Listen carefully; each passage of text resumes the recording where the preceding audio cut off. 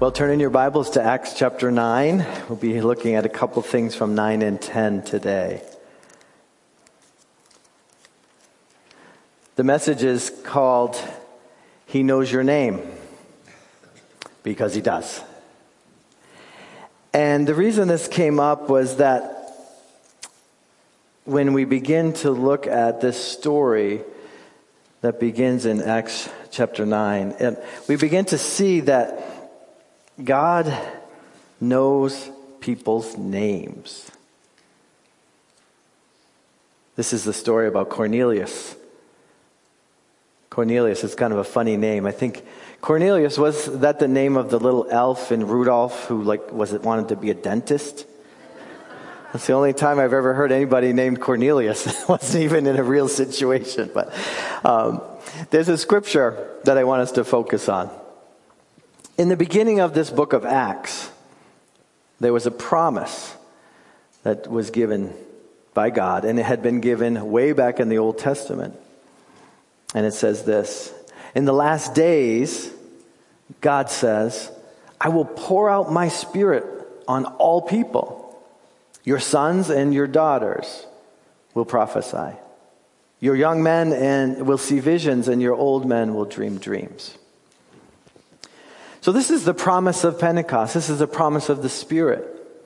Sometimes we can read through a passage like that and not pick up on some of the specifics.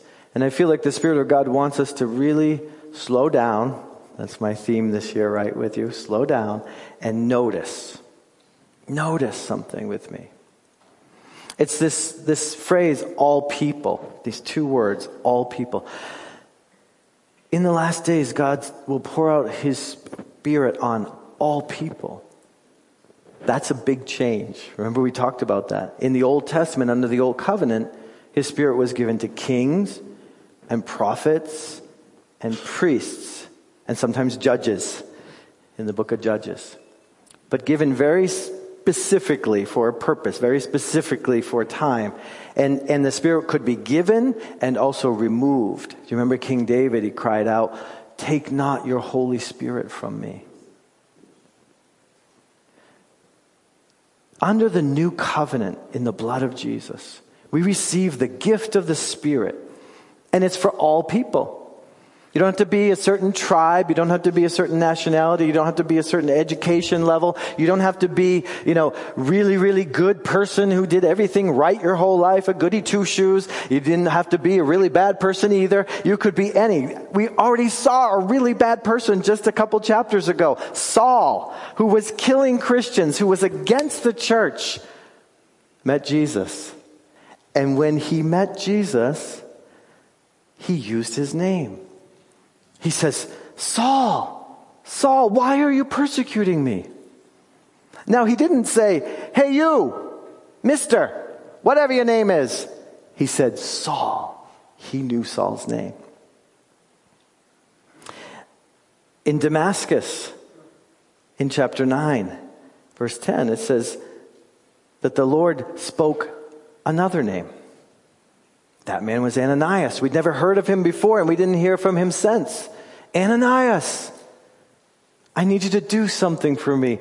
Go and meet Saul and take care of him, right? So that we know that God knew Ananias' name. In chapter 9, verse 34, the Holy Spirit spoke through the Apostle Peter, but it's still the Holy Spirit speaking, because he says, Aeneas, Jesus Christ heals you. Now, the only way that Peter could have known that is that the Spirit spoke that to him. Get up, take your mat, and walk. Right? In Acts chapter 9, verse 40, the Holy Spirit, again speaking through the Apostle Peter, speaks to a dead woman, a corpse. And when he speaks, he doesn't say, excuse me, ma'am. He says, Tabitha, Tabitha, get up. And she comes back to life again. In Acts chapter 10, verses 3 and 4, where we're reading today. In Acts chapter 10, he says this. I'll start in verse 3. One day at about 3 p.m, this man named Cornelius had a vision. And he distinctly saw an angel of God who came to him and said, what does he say? Cornelius. He uses his name. He uses his name. And then just a little later on, when Peter has his vision, starting in verse 9 of that same, he's also spoken to. It says there was a voice in verse 13. Get up, Peter. Kill and eat. We'll talk about that some more next week. But I want you to notice the names. The individual names. Because God knows your name too. Sometimes we think because when we come together, we're kind of in a little bit of a crowd. We think, I'm just sort of hidden in here among all these people. But God sees each and every one of us. He sees Linda. He sees Matt. He sees Lila. He sees Nuno. He sees Tatiano. He sees Carlos. He sees Elizabeth. He sees Jim. He sees Maggie. He sees Heather. He sees Miles. He sees Diane. He sees John. He sees Tanya. He sees Jeff. And he sees every single one of you. There's something about our names. When we are called by our names, it can either be a joyful experience or a terrible experience. My name when I was young was Tommy. So Tommy could be said, Tommy, or Tommy, right? And your name can be said the same way, right? Rick, or Rick. It's just like a sharpness to it, right? So sometimes there can be a terrifying experience. But there's nothing more personal than being spoken to by your personal name. Because it's your identity. It's what you identify yourself as or to, is that name. It's funny. Have you ever been called by the wrong name? Yes. Happens to me about once a month. Guess who I get called? Pastor Dan. Pastor Tom. Pastor Dan. Pastor Tom. About once a month. No, I'm not insulted by that. I'm actually flattered, But when we're called by the wrong name, it does jar our experience a little bit. You're wondering, should I tell them? Should I say no, my name's actually Tom, but, thanks for calling me. So it's a personal thing. God doesn't make that mistake. God knows your name. He doesn't call you by the wrong name. He knows how to pronounce your name if you have a difficult one. He gets it. He gets you. Because God knows your name, and He's continually attempting to have that loving relationship with you, a personal relationship. It's not just corporate. You're not a number to God. You're a person. You're a person. He doesn't say, hey, you. What's your face? Come here. There's a lady in the church who likes that phrase, what's her face? She says it a lot. She can't remember someone's name. She says, what's her face? And I go, no, I don't know what's her face. You got to be a little more specific than that. Help me out a little bit. You see, we're not a number to God. He knows our name. He handcrafted you, Scripture tells us. You're like a masterpiece. An original, a one of a kind, made in Christ by God Almighty. You're a masterpiece. Yeah, we're different. We have different gifts.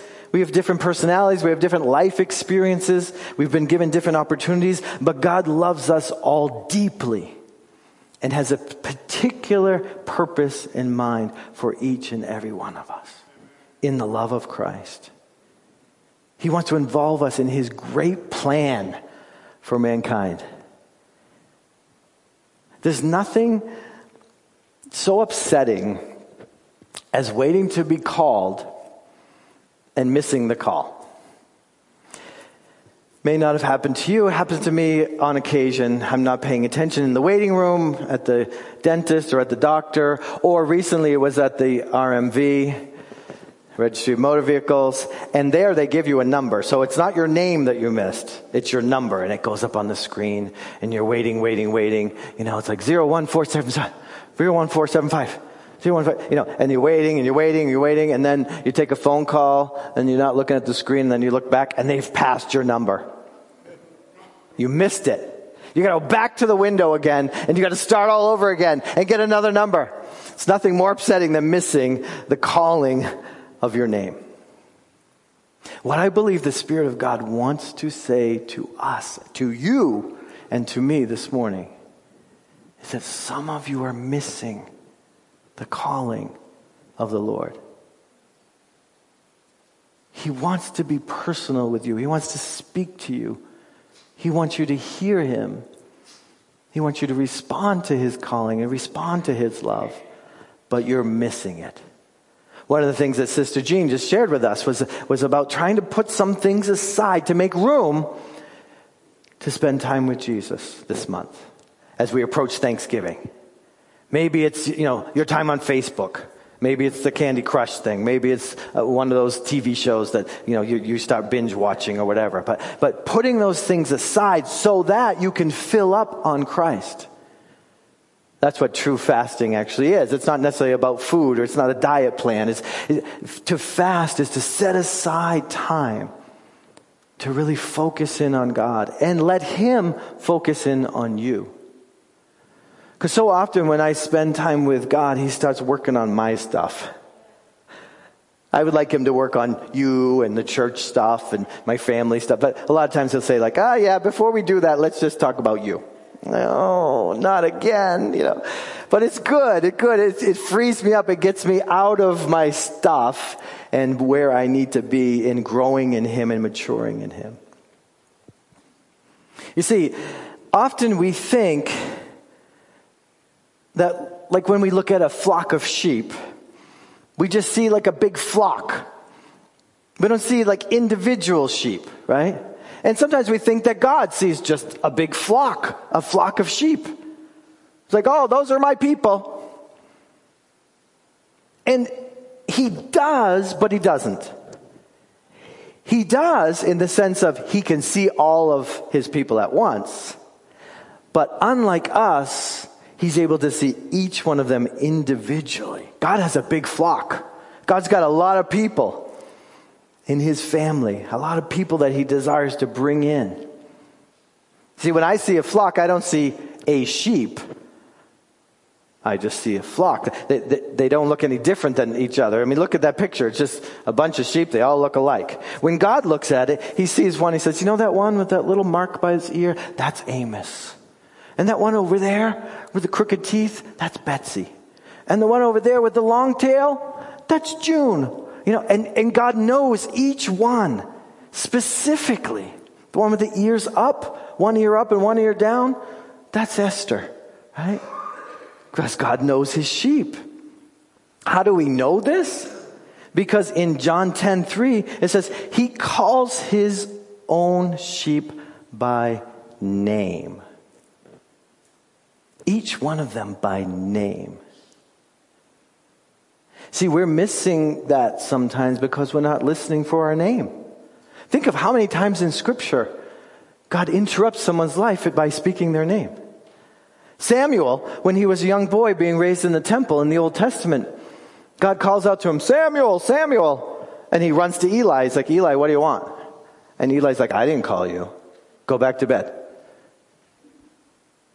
Then he goes back and forth. You know the story. That's not the message this morning. But we can mistake His calling if we're not in tune with Him. He knows our name. He's our good shepherd. He's not a lazy shepherd. He's not a distracted shepherd. He's the good shepherd. He knows every face. Every one of us is different. Every story is different in our lives. Every face that He sees is the face of His child. How many of you who have had children actually really forgot your children's name. Now, I know sometimes you get them confused and you call one by the other, because my wife and I do that a lot. Josh is Jeff and Jeff is Josh, because they both have J's, I guess. But we actually know their names. We do not forget their names, right? So God is like that with us. When you're his child, he knows your name. He does not forget your name. He doesn't even get it mixed up like us humans do. So I'm here this morning by the Spirit to tell you that God sees you. Each and every individual one of you. Jesus sees you. He's not bored with you. He's not turned away from you. He sees you. Whether you're in a good place today or in a bad place today, he sees you. He saw Cornelius. Cornelius was just going about his daily duties, right? He's going to take some time and set aside for prayer. Next thing you know, an angel shows up and says, Cornelius, have I got an opportunity for you? Right? He knows his sheep, and he calls them by name. Every single one of them is known by God. This is why Jesus, when he tells the story, the parable in Luke 15 of the lost sheep, he says, suppose one of you had 100 sheep and you lose just one. Don't you then leave the 99 out there in the open country and go after that one lost sheep until you find it? See the value? He's got 99. He could probably still survive with the 99 very well. But he knows that one is lost and needs him, needs to be brought back to the safety and the provision that only God can offer. So does he not go and look for that sheep? Of course he does. The answer is yes. And the amazing thing about that, despite the large number, 100, is that the shepherd will know which one is missing. Why? Because he doesn't look at them as a flock. He looks at them as individual sheep. Like if I had 99 sheep, coming in the door, I don't know that I would notice that one is missing. I'm not God. God is so great. God is so able to be above and beyond the way that we are in our thinking. He notices when one is missing. We're called to be like God. We are not God, and we have a long way to go in maturing. But he's calling us to realize that everyone matters. Every last sheep. Even the one with the crooked teeth. They're precious to God. Precious to God. He named them. He saved them. He brought them to himself. Church, we're called to be like Jesus in this way. And many of us are failing. We're not in step with the Spirit. Just take 1 minute and do this little experiment with me. Look around the room. Up and down the aisle. Come on, your neck can turn. You're not that old. Turn your neck. All right, look around. Okay, so the experiment is this just a group of people, or when you look around, do you see individuals who you know by name? And then do you see some individuals who you don't know by name? Maybe they're a guest here this morning, so you haven't met them. Maybe they've only been here a month or two. You haven't met them yet. We should know their names. We should learn their names. We should be like God and care about each and every one. When a community actually develops that kind of atmosphere, it grows. Because people have a hard time feeling like they belong. There's so many things in our psyche and in our emotional self that makes us feel distant, rejected, not wanted, not valued. They're not all true. Many of them are lies. But we need to work against that lie and value one another, care for one another, love one another as Jesus commanded us to. Now it's hard because some of us tend to forget names. I'm one of those people. You could tell me your name. 5 minutes later, someone says, "Who's that?" And I go, I think it was, I can't remember. So we have to work. We have to ask God to help us. We have to get to the point where we're not as forgetful. But the good thing about our God is that He never forgets. In fact, it says in Isaiah 49 verse 16, "See, I have engraved you on the palm of my hands." This might be a way to remember names. When someone says their name, just turn around, get a pen, and write their name on the palm of your hand. At least it'll be there until you wash it off, right? God has engraved our names on the palm of His hand. I mean, can there be a closer place? Now, it's interesting. I was thinking about this week. That's actually a really good place to put it. Because if I put it like on my forehead, I'd have to look in a mirror to see it, right? If I said, "Oh, I wrote your name on my heart," I still wouldn't be able to see it myself. I want to be able to see it. So every time I use my hands, I see the name. There it is. There it is. There it is. There it is. Can you imagine that God, every time He uses His hands, He's seeing your name? It's there. Engraved. I don't know if that's with a tattoo pen or with just a regular, ballpoint pen, but it's engraved on the palm of His hand. Your name, your particular, specific, unique, beautiful name. I'm not trying to give you a big head. What I'm trying to do is help you to see your value in Christ. It is because of Christ and His goodness to us that God even cares about us. Christ rescued us and redeemed us, and now we are His children. Before that, we were enemies of God. But now we have been redeemed and turned into His family members, His children. Think about this for a minute. Have you ever seen your name in a very special place? For instance, on a diploma, on a wall, or on a trophy? There's something about that. It's not a bad thing to have a sense of, wow, I did that. I graduated from grad school, or I graduated from high school, or I got that certificate with my name on it. There's something about that helps us to feel special and to feel honored. So think for a moment. We've heard already that He calls His sheep each one by name, so we're on God's lips, or on the tip of His tongue, and that now He's engraved us on the palm of His hand. Can that be? Can you accept that? Some of you have so much rejection and so much hurt on you, it's hard for you to accept that. You think about the other people in the room and say, well, probably those people. Probably He likes those people that much. He loves that. But probably not me.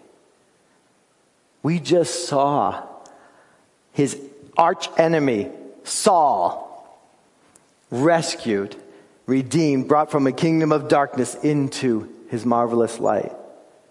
His very enemy is now His friend. Don't believe the lie that God doesn't value you. He sent His Son for you. He loves you.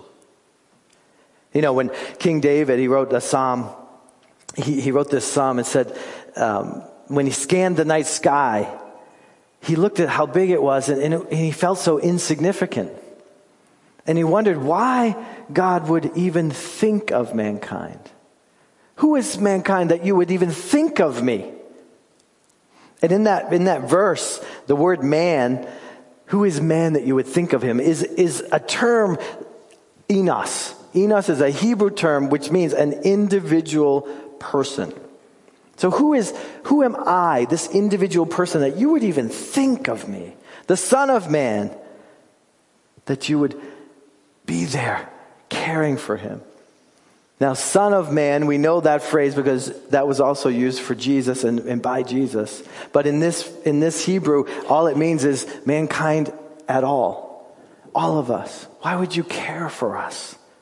It is a marvelous thought that even though we're weak and even though we're broken and even though we're sinful and even though we can be His enemies, He loves us. He cares for us. This is the message of the gospel. This is the message we need to hear. So I'm going to ask the worship team to come up, and as they do that, I'm going to go through a few scriptures because I want you to see this on these following slides. So in Psalm 103, it says, this is God here, God made us. We are His. We are His people. We are the sheep of His pasture. And we're not just a flock. He knows each one of us. Right? In Psalm 138:8, it says, the Lord will fulfill His purposes for me. Your steadfast love, O Lord, it endures forever. Do not forsake the works of your hands. We are the works of His hands. In fact, Ephesians 2 tells us that. So He will not forsake us. For we are His workmanship. We are created in Christ Jesus for good works, which God prepared beforehand so that we could walk in them, so that we could do them. He created us for His glory, right?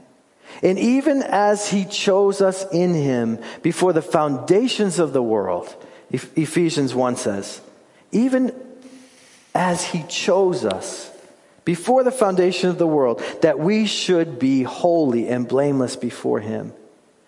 You see, it's in love that He predestined us for adoption as sons and as daughters through Jesus Christ, according to the purpose of His will. This is what He wanted. So often we have it reversed. We think, well, I want all of these things from God. God wants stuff from you. And He was there first planning it all out. And Philippians 1:6 says, and I'm sure of this, that He who began a good work in you will bring it to completion at the day of Jesus Christ. Cornelius. I want you to take a minute. It's not going to take a minute. A second. And just say your name out loud. 1, 2, 3. Thomas. Let's do it again. 1, 2, 3. Thomas. You heard yourself say it, and maybe a few people around you. God heard every single one of you. He knows your name better than you know it. He designed you. You are His workmanship. He created you for a purpose and part of His plan. And He's working that out because He's faithful to do that. So as you look at Peter, and as you look at Cornelius, and as you look at Ananias, and as you look at Saul, and as you look at these people, I want you to realize God just doesn't see like a nobody in you. Just like in these people, He sees somebody who He created to be a part of His plan and part of His purpose. And you need to be listening. You need to be aware that He is calling out to you. He calls out through His word. He calls out through prayer. He calls out through fellowship and through the community of believers. He calls out even through the situations in your life that bring you into these interesting places. And as you call on Him, He will call on you. James chapter 4. We're not going to go into it, but I want you to have it for homework. How's that? A little bit of homework. James chapter 4 says, draw near to God, and He will draw near to you. It says, wash your hands, O sinners. So there's a process that you can look at for drawing close to God, for assuring yourself that He's at work in you as His workmanship, His desire to use you. James reveals that sometimes your prayers aren't answered because your motives are wrong. He says, you ask and you don't receive because you want to spend that on your own selfish desires.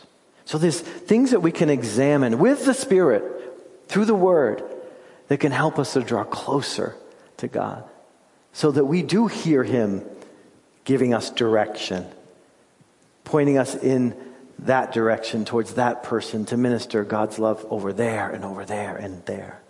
To speak those words of truth. He wants to use every single one of us just as He used Cornelius and Ananias and even Tabitha and the others. Let's pray.